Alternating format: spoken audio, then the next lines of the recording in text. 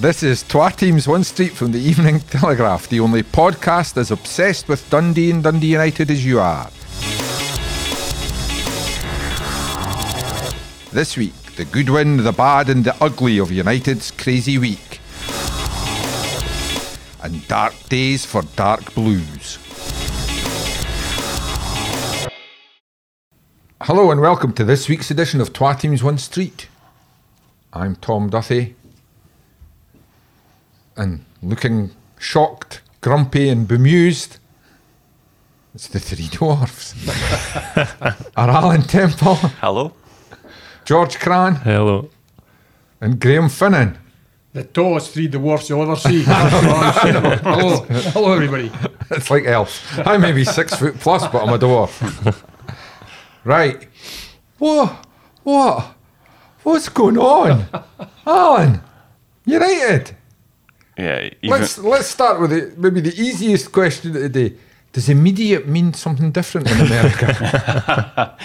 Yeah, to be fair, it's funny. I remember saying earlier in the season after Tony Ashgard said Jack Ross is going nowhere, 9-0 defeats tend to change things, and similarly 4-0 shellacking against your closest relegation rivals probably changed the definition of immediate. So that backing and show of no immediate changes that Mark Ogren talk about has gone by the wayside, and even by Dundee United standards, even by the standards of this city, it's been an astonishing week, absolutely astonishing week of news, and I guess in terms of taking it one step at a time, the most recent one and the most pressing one and the most important one in this survival bid is the appointment of a new manager, and yeah, Jim Goodwin. It's an interesting one.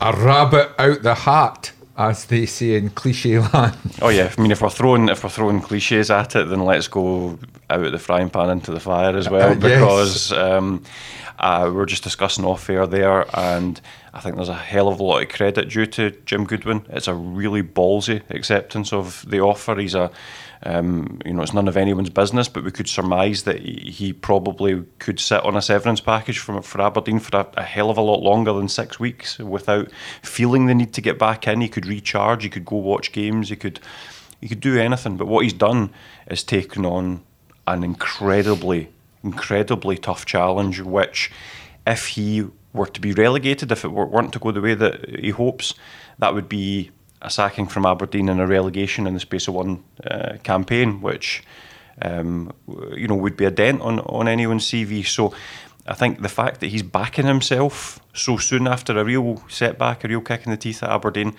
he's backing himself to come in and work with these existing players and get a tune out of them and get them out of trouble when he's got no imperative to do that.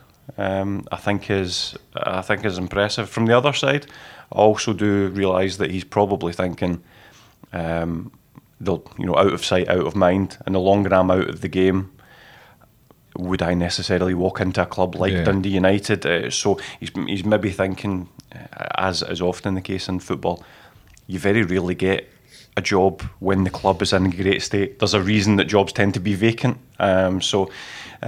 I think it's a really interesting one, and you very rarely have a time like he did at Aberdeen, and weeks later get the offer of a job at a club with the stature of United. Yeah, and I think it is worth noting, I think, because recency bias is such a big thing in football. It's always, if your last job was great or bad, then you are great or bad, But it's worth saying, if Jim Goodwin had been appointed Dundee United manager fresh from the job he was doing at St Mirren, I think there would have been a real feeling that, oh wow, we might have got the next up and coming thing in Scottish football. His Alloa team was good to watch. Then he had some tangible progress with St Mirren. Unbelievable job at Alloa, didn't he? Keeping them up. And do you know what? Show me a manager that doesn't have a disaster on their CV. It's you'll do well to find one. You really will. So I'm not inclined to write somebody off based on one job. But as I say, there's if this one was to also go badly, and obviously everyone in the room hopes that it doesn't, then it wouldn't be a great look in terms of his campaign this season. So really interesting times ahead. But as I say, there's not many CVs out there that don't have a disaster on them. So I'm not inclined to write off Jim Goodwin or be too cynical about the appointment. I think there's evidently potential in him as a coach and a manager. We've seen that already, and be really interesting to see what this new voice, new face, new feel about the club can bring to it, because it's a big job in a short time. Yeah, I think that, as Alan's alluded to, Bear, is it not? It's the timing. In a perfect world for Jim Goodwin of having experienced what he did at Aberdeen, it was probably the best time would be the summer. But how do you turn down when you're in his situation after having such a disaster at Aberdeen? How do you turn down the opportunity to stake your claim for a permanent job at a club like United? Yeah, it's quite a stunning sequence of events this week, Tom, that's led to Jim Goodwin taking the job, and hopefully we'll find out a bit more today on those very aspects of, why did he feel he had to come back so soon. He was given a big project at Aberdeen, and initially, they were doing well. He completely revamped the team, and things were going well. They were scoring goals. They still had that Achilles heel of the struggle to win away matches, and then all spiraled downwards. And you got into he just couldn't went, as we've seen before, and not just with Jim Goodwin, lots of managers that get into a situation that they just can't seem to get out of, and he lost. Looking back, would a more experienced football board maybe have done him a favour and binned him after Darvel, rather let him limp on to the Hibs game, which was even worse. And that's what concerns me as well. What was the impact on, you feel, Jim Goodwin, what was the impact on him and his family? Yeah. And that extra sort of week he had in charge, where everybody knew he was dead man walking effectively, and they go to Easter Road and take 6, and it was a sad sight to see him walking across the pitch that day on his own, leaving the stadium, the way things panned out. And how did that affect him? And the fact he's come back so quickly, and Alan's alluded to a lot of the reasons why he maybe didn't have to come back so quickly. Yeah. I think it's worth pointing out, maybe people out there, and none of us know his severance package at Aberdeen. Absolutely. But I know the club he's gone to, Dundee United, when a manager was stood down, he remained an employee of the club usually and was paid his monthly salary. The reason clubs do that is if you get another job, they stop paying you. Yeah. So Jim Goodwin maybe got a one-off payment, but he's maybe technically, until yesterday, an employee of Aberdeen. So he's and could have sat there for 18 months, 2 years, whatever he had left on his contract. So he might have taken a huge financial gamble personally. Yeah. The one thing I will say about Jim Goodwin, and having watched his career as a player and as a manager, he's a warrior. He's a warrior on the park, and strong character. He looks to me as though he is, but that will, I mean, his time at Aberdeen will have dented his confidence somewhat. I think there's also the case that, as Alan pointed out, had Jim Goodwin come in at Tannadice before Jack Ross, I think a lot of the United fans would have welcomed him with open arms. There's going to be a strange one on Saturday. I think there's disillusionment at Tannadice, big style, amongst the fans about the way things have panned out, and not everyone is quite chipper about Jim Goodwin being handed the opportunity to run the club until the end of the season. That's difficult because... Let's put it out there. It doesn't help Jim Goodwin that for 2 or 3, 4 days before he was appointed, the fans were expecting Craig Levein. To borrow a phrase from someone else from another place long ago, Dundee. Basically, the fans, in their eyes, were offered champagne and they're getting a pint of lager instead. Yeah, I know. And that's tough for the manager. Yeah. Because what sort of reception... I imagine we'll get a good reception on Saturday, but here, let's be honest, United are struggling. Not from the Aberdeen fans. No. God, it's great. What a game to get home. I know, it's crazy, isn't it? It's so often happens in football, these things. I'm just surprised that it's not actually live on TV. I think it's going out to America, and you probably... Is that the reason it's a 6:30 kickoff? I think there might be something in that. Anyway, whatever it is, it's one of these sort of ironic things that happens in football. And, he's... One thing I will say, he's only been out of the game a few weeks, so he knows every club inside out in Scottish football. And one club he knows more than anything is the club he's facing on Saturday. Yeah. So that'll give him you'll have an idea how they're going to set up, how they play, and how you can actually stop them and win the game, because you lose sight of the bigger picture here. Dundee United are bottom of the league and absolutely desperate for points. Yeah.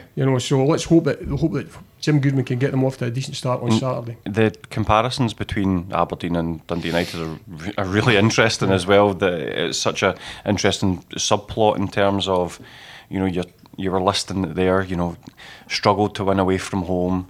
They've shipped goals like nobody's business. They basically, their campaign under Jim Goodwin has sort of echoed Dundee United's campaign. There's only one team that's conceded more goals in the Premiership than Dundee United this season, and it's Aberdeen. So goals on Saturday. What are we moaning about? You look at that one of two ways. You look at that and you either go, well, you've hired someone that oversaw the same problems that you've had all season, or you look at it the other way and you say, you're hiring somebody that's bound to have learned some hard lessons. So it'll be an intriguing one to see which way it goes. But it bears kind of touched on such a strange aspect of this week, as it has been such a roller coaster, especially we've not even mentioned Tony Asghar stepping down as sporting director. The whole thing's been crazy, hasn't it? So the supporters have had this. Feeling of those who wanted Tony to leave have had a feeling of almost celebration, if you like. Not that we like to celebrate anyone leaving a job; it's not a becoming thing to do. But nevertheless, they've been content that he's left the club because that's what they wanted. And then they thought they were getting Craig Levein. So at that point, the feeling is so high. It's like Saturday's going to be a party. It'll be that. Then things break down with Craig, and that happens. Craig Levein is, everyone listening to this podcast will have a general idea what Craig's like. He's his own man, and if he was going to go in there, he needed to get everything that he would possibly have wanted. He would have wanted total control of pretty much every aspect of the football club, because that's his style of management. That's his style, exactly. So it broke down, it happens, and that is not Jim Goodwin's fault, and I'm sure it won't be held against him, but it has been a roller coaster experience, and I still think it'll be a high. I still think it'll, on Saturday, after that initial shock, I would call it, of realising, it's not going to be Craig Levein, it's going to be somebody else. I think there is now that's now subsided, and there's now people that are thinking about it maybe a bit more analytically, and saying, do you know what, if we were looking for a free agent manager who knows this league, and how many were out there? So Jim Goodwin's a pretty solid appointment. I think there's an acceptance of that now, and I really expect him to get a good welcome. But as Bear says, precarious position, and that for sure. That feel-good factor, that initial sort of this could be something new, that wanes away really quickly if the players don't do the business, and the fans all start thinking, well, that was that, but we're still bottom of the league, we're getting hammered again. They're under pressure to get off to a good start. What they're crying out for is an early goal to get everyone on side. A good win. The other side of the coin is a good win. The other side of the coin is Aberdeen get off to a good start, and then things turn very quickly. Other subplot is, of course, that Barry Robson's in the opposite dugout. The former Dundee United player, of course, favourite, and obviously worked under Jim Goodwin as well. So it's a fascinating game. I mean, it's a game I would have liked to have seen on the TV. It should have been on TV. So many things, not just the 90 minutes on the part, everything that's going on around it as well, sort of thing. So it's set up nicely. So hopefully they get a good crowd. George, we'll give you the brutal question. Alan mentioned some of that. Don't swear. Oh my word, that's a yellow card. That might be an amber card. I'm just thinking, as you sit across the road in your seat high in the stand at Dens, looking across the Tannadice, because let's be honest, it's better than looking on the pitch just now. All that's happened in the last week, does it look a bit of a shambles? Loaded question. Thanks for that. I should have saved the swear word for the start of this one. It's difficult to get away from that, I think. It's been I think people the owner backs the manager. The owner backs the man who runs the club day to day. They're both gone within 3 or 4 days. Yeah, they lost 4-0. They'll have a dread 4-0 going on. Yeah, 6 or 7. They go for the fans' hero to return.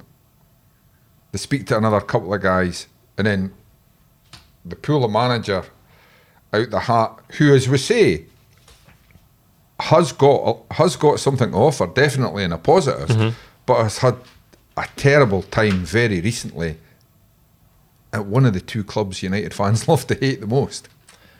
It's I would say desperate, maybe is maybe the word.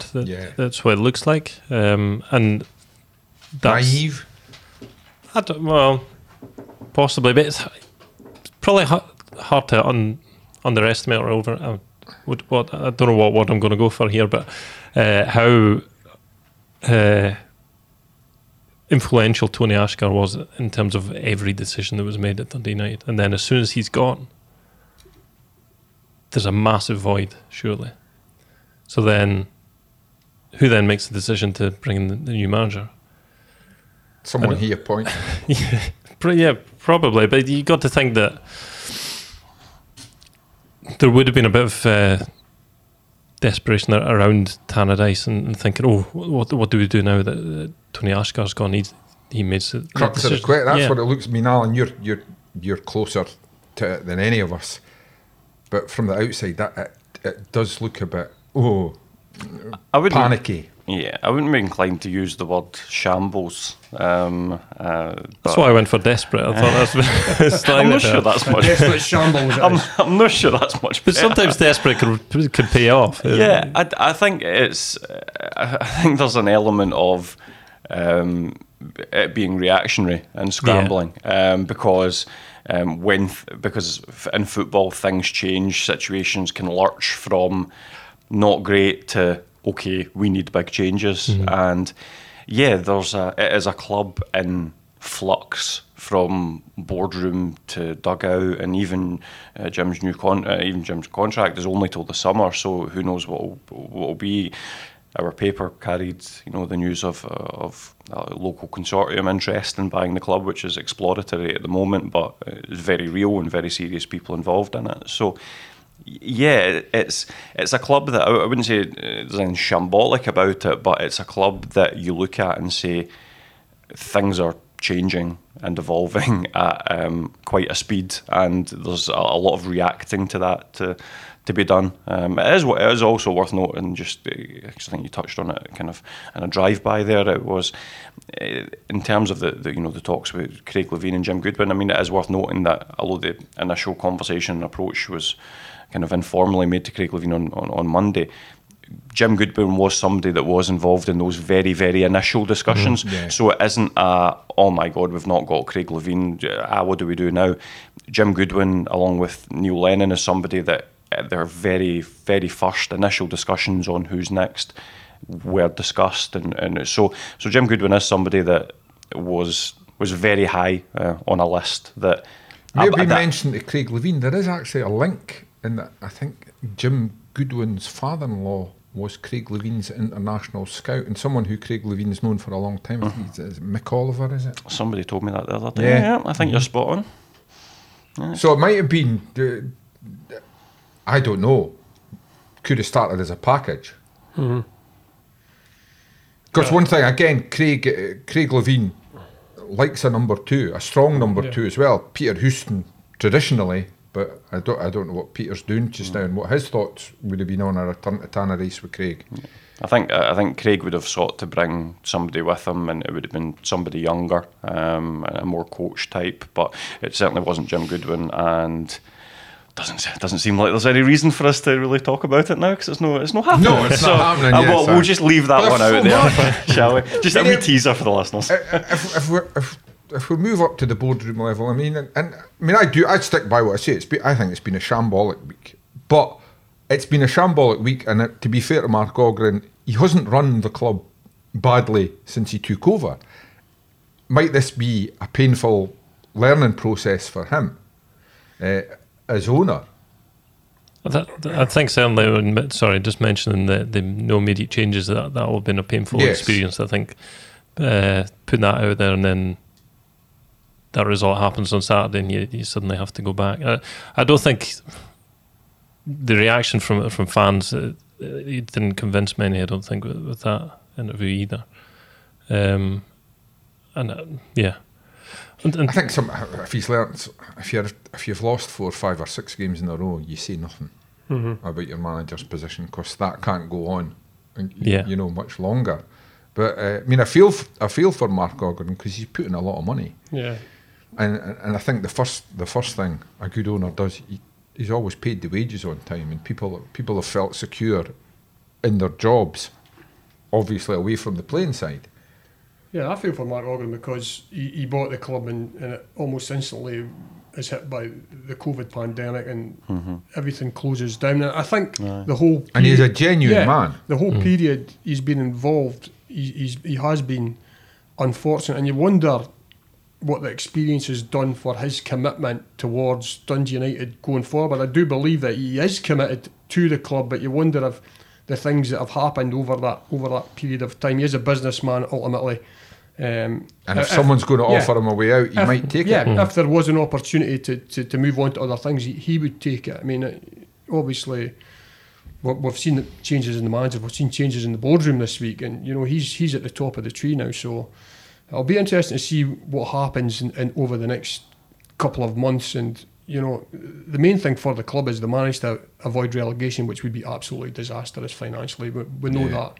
They've got players on big contracts here. They would have to be swinging cuts, left, right and centre, and you certainly don't want to see that. So the focus has to be, they've got a new manager in place, they've got 12 games to right the wrongs, but as we've seen in the past, everybody expects we'd expect a team like Dundee United probably to get away from that, and sometimes it doesn't quite pan out like that. They're going to have to dig really deep, Tom, because I look at the teams in that league now and I struggle. I think Kilmarnock could get dragged into it, but I do believe Kilmarnock will get enough points at Rugby Park to keep themselves above water. Motherwell have had an instant impact from Stuart Kettlewell going in there. I don't think that will continue. I think they will continue. They will remain down there. I think Ross County, Malky Mackay, I like him as a manager. He's a shrewd manager. His chairman has stuck by him through tough times. He never seems to get too high when they win. He never seems to get too low when they lose. But what he does is he gets enough points to make sure that they'll not get dragged into a real scrap at the bottom. So it's going to be tough for Dundee United. They're going to have to find something that they've not been able to show in the last 2 or 3 months.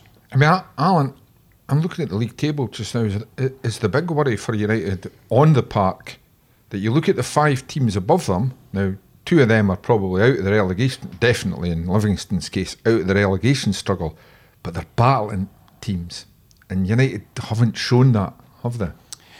Yeah, I think that's a fair point. I think there tends to be, in a lot of leagues, a team that weren't necessarily expecting to be in a relegation battle, and you often get the sense that that's one major factor. That if you have a group of players that were assembled and recruited for the other end of the table and for different challenges, and they suddenly find themselves in a relegation battle, whether it's conscious or subconscious, there might be a feeling of, oh, this is not what we signed up for. Whereas you look through Kilmarnock, Ross County, Motherwell squad, they probably did. They probably realised that this whole season was going to be about scrapping and fighting and clawing for every single point that they get. So that's what Dundee United now need to start doing. And to be fair, for a long time they've been saying, we realise that we're in a battle, we realise we need to scrap, nobody's under any illusions here.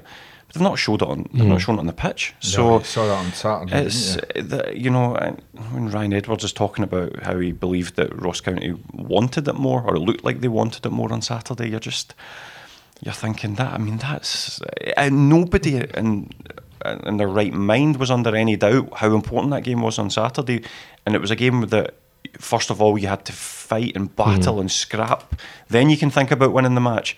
And Dundee United weren't at the races; they just rolled over, that was so damning. And yeah, Jim Goodwin needs to go in there very quickly and build some confidence, get some fire in the belly, and do whatever he needs to do to actually.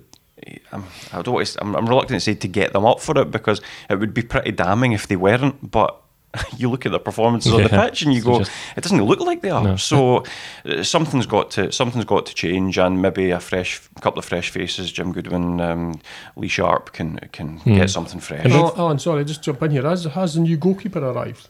Not yet. No, he's not in the country. So, like he'll not be involved certainly this weekend. I would be. So it's a massive question straight away for Jim Goodwin. Who does he pick to play between the sticks? Yeah, it's a tough one for him right from the off. Is it going to be? Does he bring Birgit back in, or does he keep Newman in the goal, who's just shipped for at Ross County? Aside from the first goal, he was kind of caught in no man's land, obviously. But how was he? I thought Jack Newman played quite well. I really did. I thought he made a couple of really good saves, and also, I don't. I'm thinking about the first goal. He should have been held out by his defence. See the first goal. I don't think Jack makes the right decision in terms of coming for it. However, I understand why he's made that decision, because I can guarantee you, when you're playing a centre-back pairing of Ryan Edwards and Charlie Mulgrew, he'll have been told by his manager, see if we're caught up the park and anything comes over the top. Charlie and Ryan aren't the paciest, so you need to cover that half space. So he will have been primed that he needs to be sweeper keeper. So I can understand why he's made that decision. And then he's getting there. He is getting to that ball, and you watch the goal, and Ryan Edwards is ready to step aside and let Jack take it because he can see the picture. Charlie Mulgrew then runs over from left centre back to get involved in a situation that I understand that he's probably trying to take responsibility for a situation, but I don't really think he needed to have anything to do with it. And he's then the one that kicks the ball against Ryan Edwards, and Eamon Brophy scores. But there's culpability kind of all over the shop for that goal. The only one that made a mistake. And I think to call it, which I've seen it elsewhere, to call it a goalkeeping error, I think is poor form, because I don't think it's as simplistic as that. But he could have seen it at that point as a young goalkeeper, and that happens, and you think, head goes down. Totally, he could have crumbled. Yeah. He could have absolutely crumbled, and that is, despite a 4-0 scoreline, that's absolutely not what happened. And I think he'll have given the manager some food for thought. But yeah, it's a big decision, and one of so many big decisions that he's got to make. He's, in terms of Dundee United have played 2 different shapes in their last 4 games. They need a central defensive partnership that works. They need to toughen up the midfield. They need to find a way to get support to Stephen Fletcher in attack. He's just too often isolated. But how do you do that without losing defensive solidity? There is, and that's quite aside from all and I think bigger issue, which is build confidence, build morale, get the place up again. It is such a big job. It really is. And if Jim Goodwin can keep Dundee United up, I'm loath to say it would be a miracle, because it's 4 points, they've got a game in hand, and Dundee United have some good players, but it would be a really, really tremendous job that he's done if he can keep them up, and he would merit the job on a more long-term basis if he does. In terms of the fight and stuff you're talking about, they could do with Jim Goodwin, the player, couldn't they? Yes, I thought that. I mean, they could, having him sitting in front of a defence, throwing arms. I know, it's funny. Around and stuff. Yeah, I love that picture doing the rounds of him decking poor Stuart Armstrong. That's immediately endearing himself. He had a few times in games against United. There was stuff up the tunnel as well. Yeah, he was. It's one of these great players that's hard as nails on the park and very eloquent off it. He's a lovely man to speak to off the pitch. You wouldn't think that he was that, the player that he was. And the thing that speaks volumes is, teammates of his from his playing days will just say it was so valuable to have beside you. And I think that he will obviously be looking to bring that into his role as a manager. But it was funny, I was saying that to somebody last night, he is exactly the player that Dundee United are missing, because see, the amount of times they've been killed on turnovers this season, and they just need somebody to be in that space between midfield and defence and then make the right decision, whether it's a good tackle, whether it's an interception, or whether it's, I'm going to take a booking and make sure this guy doesn't go any further. Standing there eating raw meat and sharpening their studs, saying, come ahead, son. That is what they've been missing all season. That's what they've been missing since Callum Butcher left, and it's the fact that it's not been remedied is mind-boggling. But yeah, absolutely. If Jim Goodwin could pick Jim Goodwin, what a difference it would make to that overall balance of the Dundee United team. And finally, to give Alan a hard question, George, because you're still looking huffy. I'm just trying not to swear as well. The talk of takeover, A, do you think there's a chance of it happening? And B, by the people who don't want their names known yet have made clear it's early stages. Is it something United need to put on the back burner, certainly publicly, between now and the end of the season, because they've got more important business, and that's staying in the Premier League? Oh, I mean, the answer to your second question is absolutely yes. I mean, they can't be distracted with anything other than the 90 minutes of football that they're going to play each week, because that's what's going to get them out of this. But I think, first of all, I don't grudge the anonymity at this stage at all, because when things are exploratory, there is no need to get a name out there and to start building all sorts. Especially if they're local, they don't want to spend the next 5 years walking down the street. Why didn't you? 100%, exactly. But there are serious people that have clearly thought this through, and the interest is very real. There is a degree of financial backing there as well that would make it viable. But it all comes down to, and that's what we mean about exploratory, that includes, does Mark Ogren want to sell the club? How much would he be looking to recoup? All these sort of things that need to be ascertained that aren't in the hands of these potential buyers. So, but it wouldn't surprise me. All I can say, because I couldn't possibly speak for Mark Ogren, all I can say is just looking at businesses in general, in this current climate, if you were able to recoup some money for your investment, you've had a good 5 years. It was an adventure. You got Europe. Yeah. You were well loved for most of it amongst Dundee United fans, and even now I still think the vast majority have so much appreciation for what Mark Ogren's done. Exactly. So if he can get an exit strategy that makes sense for all parties, I don't see any conceivable way why he wouldn't consider it, because otherwise I don't see how Mark Ogren gets anything back at this point. Yeah, so it really interesting times ahead. We're at early stages, so we're not running about our head on fire yet. But come the summer, when we see what division Dundee United are in, and come the summer when there's no games, you can write about it every day. Exactly. And once we see what division they're in, and maybe once some conversations have progressed slightly, it'll be fascinating to see what the next step is, but they'll be hoping to approach that situation with Dundee United still in the Premiership, and as you say, that is all that matters right now. Right, coming up. Oh no, part 2. George, tell me there's an alternate universe where we're going, wait, Dundee are top of the league now. What happened? Which league? Exactly. What happened? A draw at the weekend, a defeat on Tuesday night. Now they're looking over their shoulder at the playoff places. Yeah. Struggling. Big time. Saturday, to be fair, they played really well. I'm not quite sure how Inverness managed to get anything out of that game, because they were distinctly second best. But Dundee themselves were distinctly second best on Tuesday. It's the worst display of the season. Probably at one of the worst times in terms of game in hand, chance to catch up on Queen's Park and cut their lead to 1 point. You'd think it'd be kind of two teams almost neck and neck with 10 games to go, and it'd make it interesting. But 4 points now looks quite big, doesn't it? 4 points. How many games left? 10 games.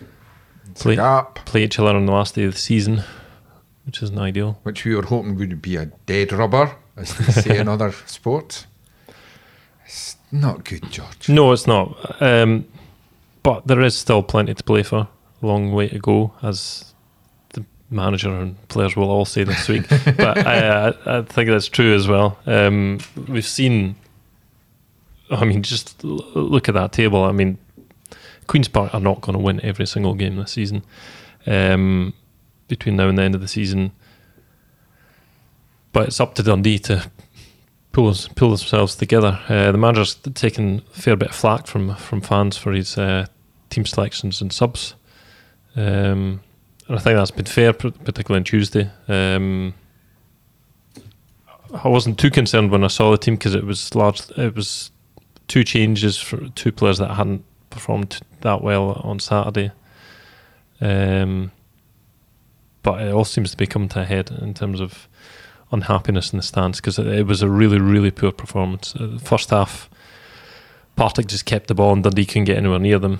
Dundee didn't give away any real chances until the ball dropped for Brian Graham in the box. But there was nothing going forward. Dundee couldn't pass to each other, basically. Bear. With my extensive research that I did in the walk along the corridor to the studio, look at the league table. We've been saying all season, every game Dundee shows something that makes you think they're the best team in this league. There are other periods where they don't look the best team in this league. We're waiting for that best to become an obvious thing to everybody in terms of wins and points. After 26 games, they haven't won half their games. That's not a good season for a Dundee in the Championship. No, it's not, but they are still second top, and you need to remind yourself that they're still within touching distance of the leaders. I think it's been a strange league. I think I've refound my pessimistic, moany self. I will argue till I'm blue in the face, and no disrespect to other teams because they've got certain budgets and they do well accordingly. It's not the strongest championship of recent years. It's not, and I think you're seeing that, and that's the reason it should give Dundee a bit of hope, because on any given day you could see any given result. The team at the bottom can beat the team at the top. You could throw a tablecloth over them, a tea towel even. It just depends what sort of team turns up on the day.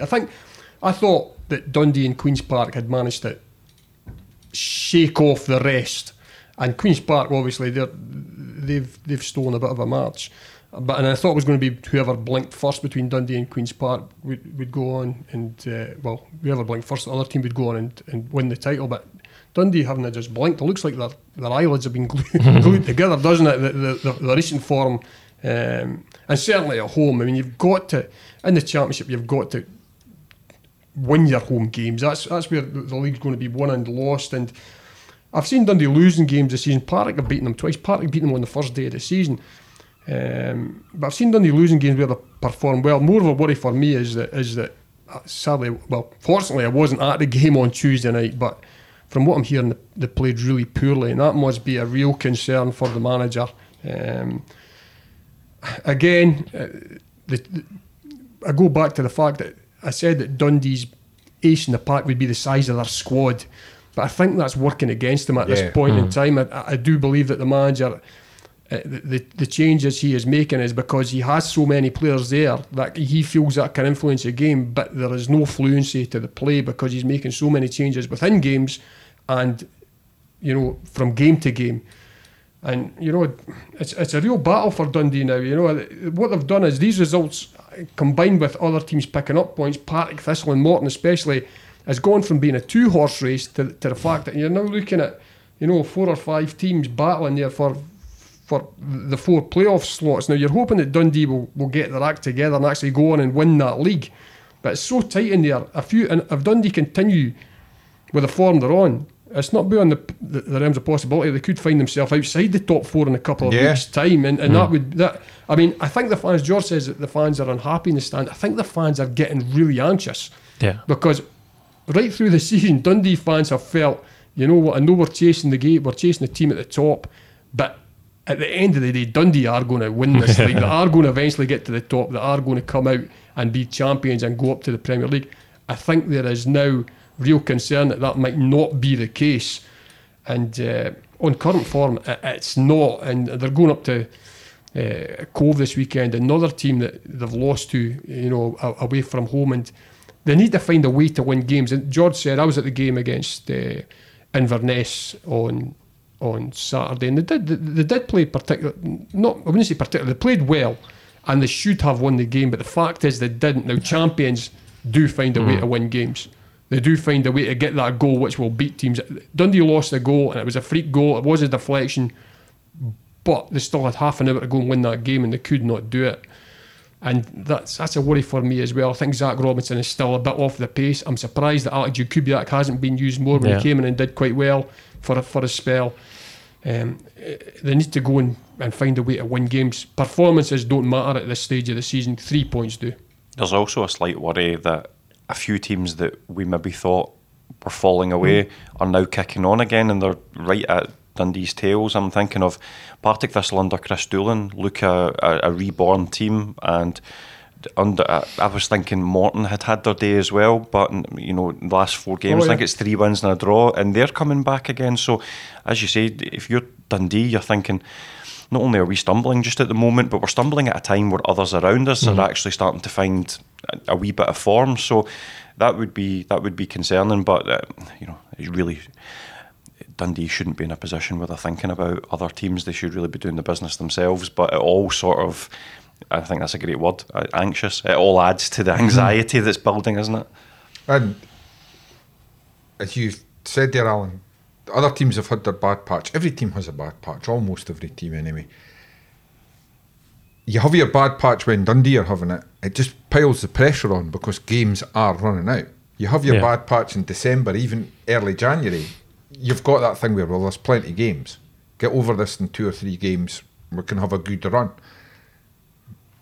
George, the pressure's they're heaping pressure on themselves because games are now running out. After this weekend, we're into single figures. And games like that Inverness game do is heap the pressure even further when you deserve to win quite clearly, but you didn't. And then it comes to a Tuesday when you don't play well. And if you don't win when you're playing well, then how are you going to do it when you're not playing well? If that makes sense. That makes a lot of sense, George. I could see that up on the wall somewhere. The issue they've got at the moment is this bad spell's been quite a long spell. Right back to the start of the year, they have won that 7th game on the trot. They were very good at Ayr, best win of the season. Then suddenly they have a gap over Christmas, which I don't think's helped them, and they got shocked by that Arbroath defeat. Yeah, but since the turn of the year, they've had 8 league games. I think they've only won 2, and that's just nowhere near enough. That's not promotion form. No, it's not even playoff form. Wrong playoff, maybe. And the manager seemed to lose his patience with his players after Tuesday night. I saw your headline in your intro. Atrocious. He's never angry. He doesn't lose his cool, but they were in the dressing room for a while after the game. But he was more questioning, I think. It wasn't like a hairdryer treatment moment or anything like that. I'm not sure he's that type of manager, but he was basically asking the players what happened between today and Saturday. Has there been 7:45 and 9:15? Has there been a big falling out between people, or is there something happened? And it doesn't seem like there has. But I think you've got to give credit to Partick Thistle, as Alan said. Chris Doolan's come in and has quickly turned them game around. Plan, And I always feel that, look at the guys who scored the goals. Brian Game's got a history of scoring goals against Dundee. The boy Harry Mullins already scored against Dundee this season. Twice, yeah. So when you're defending set plays and things like that, these are the people that have got to be picked up doubly tight, and Dundee just don't seem to learn any lessons. And you say, the secret to winning the title is when you play well and you win games. The secret to winning the title is when you play poorly and still manage to win games, Thomas, because you've got to defend properly. So it means you keep it as tight as you possibly can. You've been rubbish. You go and steal a goal, come away with the 3 points, and that's where we're at now. That's the seriousness of the situation. Dundee cannot afford to allow that gap to grow, and you can't rely on Queen's Park dropping points. So that means that Dundee have got to pick up 3 points every single. Yeah. There's this inability to win games when they're not at their very best. To hark back to a point Alan made, both sides of the street just now, it strikes me, and I made a joke a few weeks ago about soft centres. They don't have a Callum Butcher in their team. And I think particularly in the Championship, United maybe had an excuse because they wanted to play football because they thought they were going for European. But in the Championship, successful teams always have a tough defensive midfielder. It's part of the recipe for getting out of that league. Well, Dundee have a Sean Byrne. It's not even sitting on the bench. Well said, George. And obviously big favourite with the fans. They want to see him again, but like at the start of the season, he just doesn't seem like a player that Gary Bowyer fancies at all. He's obviously brought on Barry Maguire, who I think is a good player, and to be fair to him, in the first half, Dundee as a team were dreadful, but he was the one that was willing to put a tackle in and getting stuck in. He doesn't bring the same quality on the ball though that Sean Byrne can, in terms of keeping possession. It's as basic as if you've got two great goalkeepers, you can only play one of them. And United and Dundee have some really good footballing midfielders, but you need the right blend. Well, I think he's still looking for the right blend throughout the whole team. Brought in the two lads on loan from Colchester United. To be fair, they've been waiting for a chance, and they came in for two players that didn't play to their best on Saturday. But it also coincided with probably the most disjointed defensive display for a long time, and I wonder whether it was bringing in two new players that caused an issue. There was a point in the first half where Partick Thistle were just getting out of defence in possession far too easy, and you could hear Lee Ashcroft bellowing at the Zach Robinson and the other players at the front for being disorganised when they're trying to combat the Partick possession. And then there was a couple of corners where Partick player just peeled out from the centre, and it was just a 10-yard pass to a man in 10 yards of space from a corner inside the Dundee box, and it happened twice. So there's questions whether bringing in a couple of new players just brought in that disjointed nature. They were okay on the ball, but off the ball Dundee weren't good, particularly in that first half. So interesting to see if they play on Saturday. I'm trying to be kind to the manager here. As a manager, it's almost a nightmare that you've got a defensive unit that some days are like the Berlin Wall, and then inexplicably other days they're like a 2-foot-high fence that you can step over. Yeah, but I don't think you could point the finger entirely at the defence for that. I think, as George has said, when it comes to corner kicks, you need more than just your defenders doing their job. You need everybody sort of.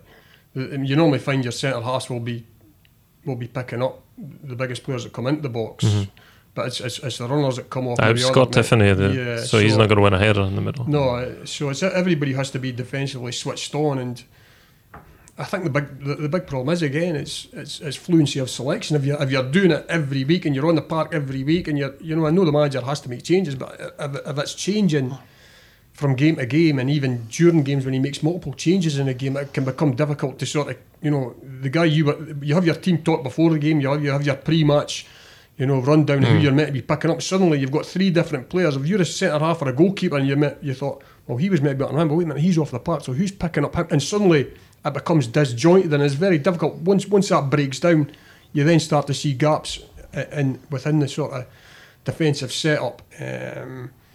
So yeah, it's not just the defence. I think that we could be overly critical of the centre backs and the goalkeeper, and maybe the two full backs as well. Everybody has to defend properly, but Dundee have lost their way going forward. George is right.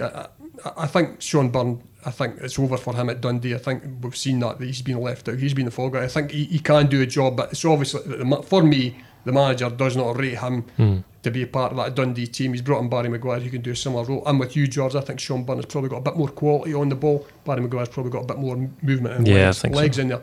But it's the front area going forward from them.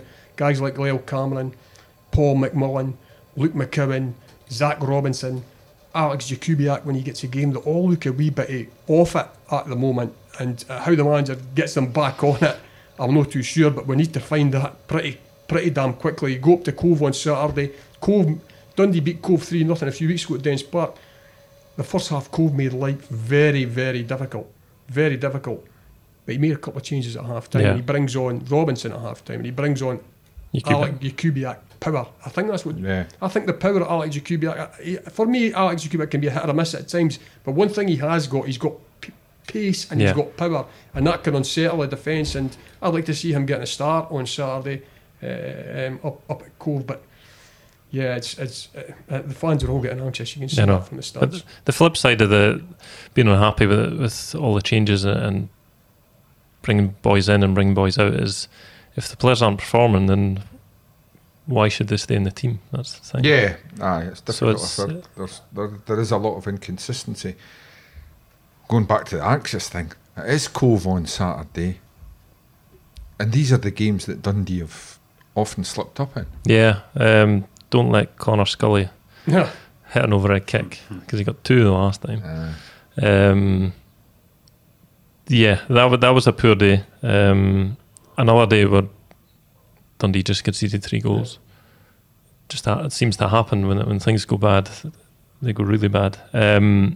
Whereas Queen's Park go to Hamilton last weekend, a resurgent Hamilton, but they're still down in relegation trouble, and Queen's Park do the business. That's what you need to do.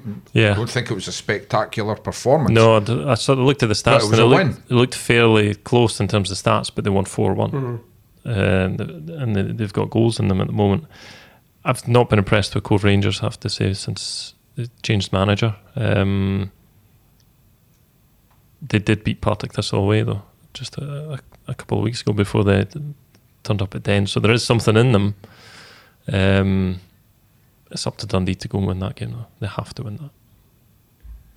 Will they, though? Silence. I think they've got to. I mean, yeah, they will. Cove were within 10 minutes of beating Morton on Saturday at Capello. Yeah. But they lost, which suggests to me that they're fragile. They're fragile at the back. So Dundee, but one thing Dundee have got to do is get right at them. When the game starts, boom, get every opportunity, balls in the box. Don't overcook it. If Cove are struggling to defend anything, make sure you're putting balls.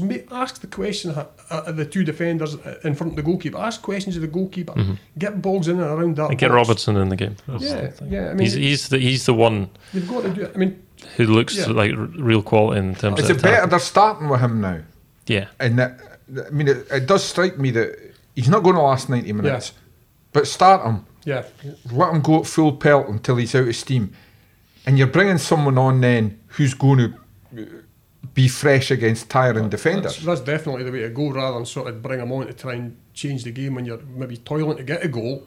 He still, to me, looks off it in terms of fitness, which is understandable given he's played very little football this season at all. And since he came back, he's playing catch-up, but he gave the Cove defence a torrid time at Dens when he did come onto the park. So that's what Dundee have got to do on Saturday, and hopefully get the result and get down the road. And because I'm looking at, we're talking about Queen's Park. Queen's Park are the best set up footballing side I've seen this season when I saw them at Dens Park. The way they set up and the way they want to play the game. Now Dundee beat them that day 3-0, but it never altered the way they wanted to play. They still wanted to play an expansive game, and you can see why they won games. There's 10 games to go. I reckon Queen's Park have got in them to win 6 of those 10 games. That puts pressure on Dundee to win 7 or 8. And I'm not saying Dundee will lose too many games, but can they actually win these games, Tom? Which is, if Cove can go and win 6, if Queen's Park can go and win 6 of their 10, big pressure on Dundee to do even better. I'm sitting here and I'm almost giggling because we're basically, we've looked at United and one of the problems, don't have enough options, didn't leave themselves enough options. Dundee, too many options. They've got 3 goalies at Dundee. How crazy is this game? Yeah. Dundee have got 3 first choice goalies that would quite easily across the road. I know, it's 100 yards across the road. Just send them, gloves in hand. Honestly, it's the embarrassment of riches. But I could have stood up and applauded there when Bear was talking about just the need for intensity, whip balls into the box, give your attacker something. Exactly what I would be saying to the Dundee United team as well. Exactly what I would be saying. Stop punting balls up to Stephen Fletcher when he's got nobody around him, and get people wide, get the ball into the box and give the man something to attack. It's I watch an awful lot of overcomplicated football these days, it seems like, or people talking about making football sound overly complicated. There really is, particularly in Scotland, something to be said for, it's not dinosaur to say get the ball wide and get it into the box. You're right. We're not talking about just lumping aimless balls. There is a structure to it, but it's not a delayed structure that takes forever, which allows teams to just get back and sit with 2 banks of 4 in front of their goalkeeper, and there's no space in the box. Do it quickly, get wide, get balls in the box, and then you'll create chances. Best ever Dundee United team. John Holt told me not that long ago that if he played everywhere, but when he was playing full back, he was allowed to play the ball inside once, and if it came back to him, you had to play it down the line looking for Dodds or Sturrock. It had to go forward because simple thinking of unless you're Man City or Real Madrid, if you give the other team time to get set defensively, you're probably not going to score in this possession. So, as you say, Alan, sometimes it makes sense to get the ball forward quickly, not recklessly, but as quickly as you can. The notion of direct football seems to get a bad rap these days, and it does not mean long, aimless punts. It just means playing with an intensity and attacking impetus that isn't side to side to side to side. It's if you've got wingers or wing backs that can whip in across, then let them do that. Let them get the ball out their feet and put the ball in the box with a bit of quality, because playing the percentages, you've got more chance of scoring a goal that way than, as I say, I mean, I can only speak for the team I watch week in, week out, but sometimes it looks like Dundee United are trying to score the perfect goal. And there are similarities in the two teams here, Alan. I mean, I've not seen Dundee United that much. You've probably not seen Dundee so much, but there are similarities in as much as they play with one man up top who is being isolated and who can score goals, but isn't being given the opportunity to score goals because they're not getting into the right position. When Dundee were winning all these games before Christmas, it was because Luke McKim was on the left, Paul McMullen was on the right, and they were creating chances. Yeah, they were creating chances. Now I accept that players go off the boil, but even if these two are not playing every week, and that's what Gary Boyer should be saying to their replacements, you just concentrate on going down that wing. You go down that wing. You've made the example of Queen's Park. The way they play might get them promoted. I think what Owen Coyle appreciates is with the squad he's got, if he starts changing the way they play, they won't get promoted. Yeah. No, that's right. No, absolutely. It's giving your team best chance. And if players know when they go on the park what their job is, what those around them jobs are, it gives you a better chance of winning, doesn't it? Queen's Park also have a bit of an advantage. I'm just looking at the fixture list. If Dundee don't win on Saturday, I mean, Queen's Park are playing Morton, which is a tough game.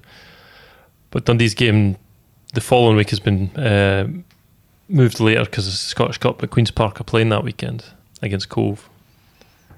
So they've got a big chance to steal a march and get points on the board. And at this stage of the season, you want points on the board rather than games in hand. You've shown that, haven't they? Yeah. If there was any Dundee fans that weren't anxious before this podcast. So what are you saying here? Is this an SFA Scottish SPFL conspiracy against Dundee?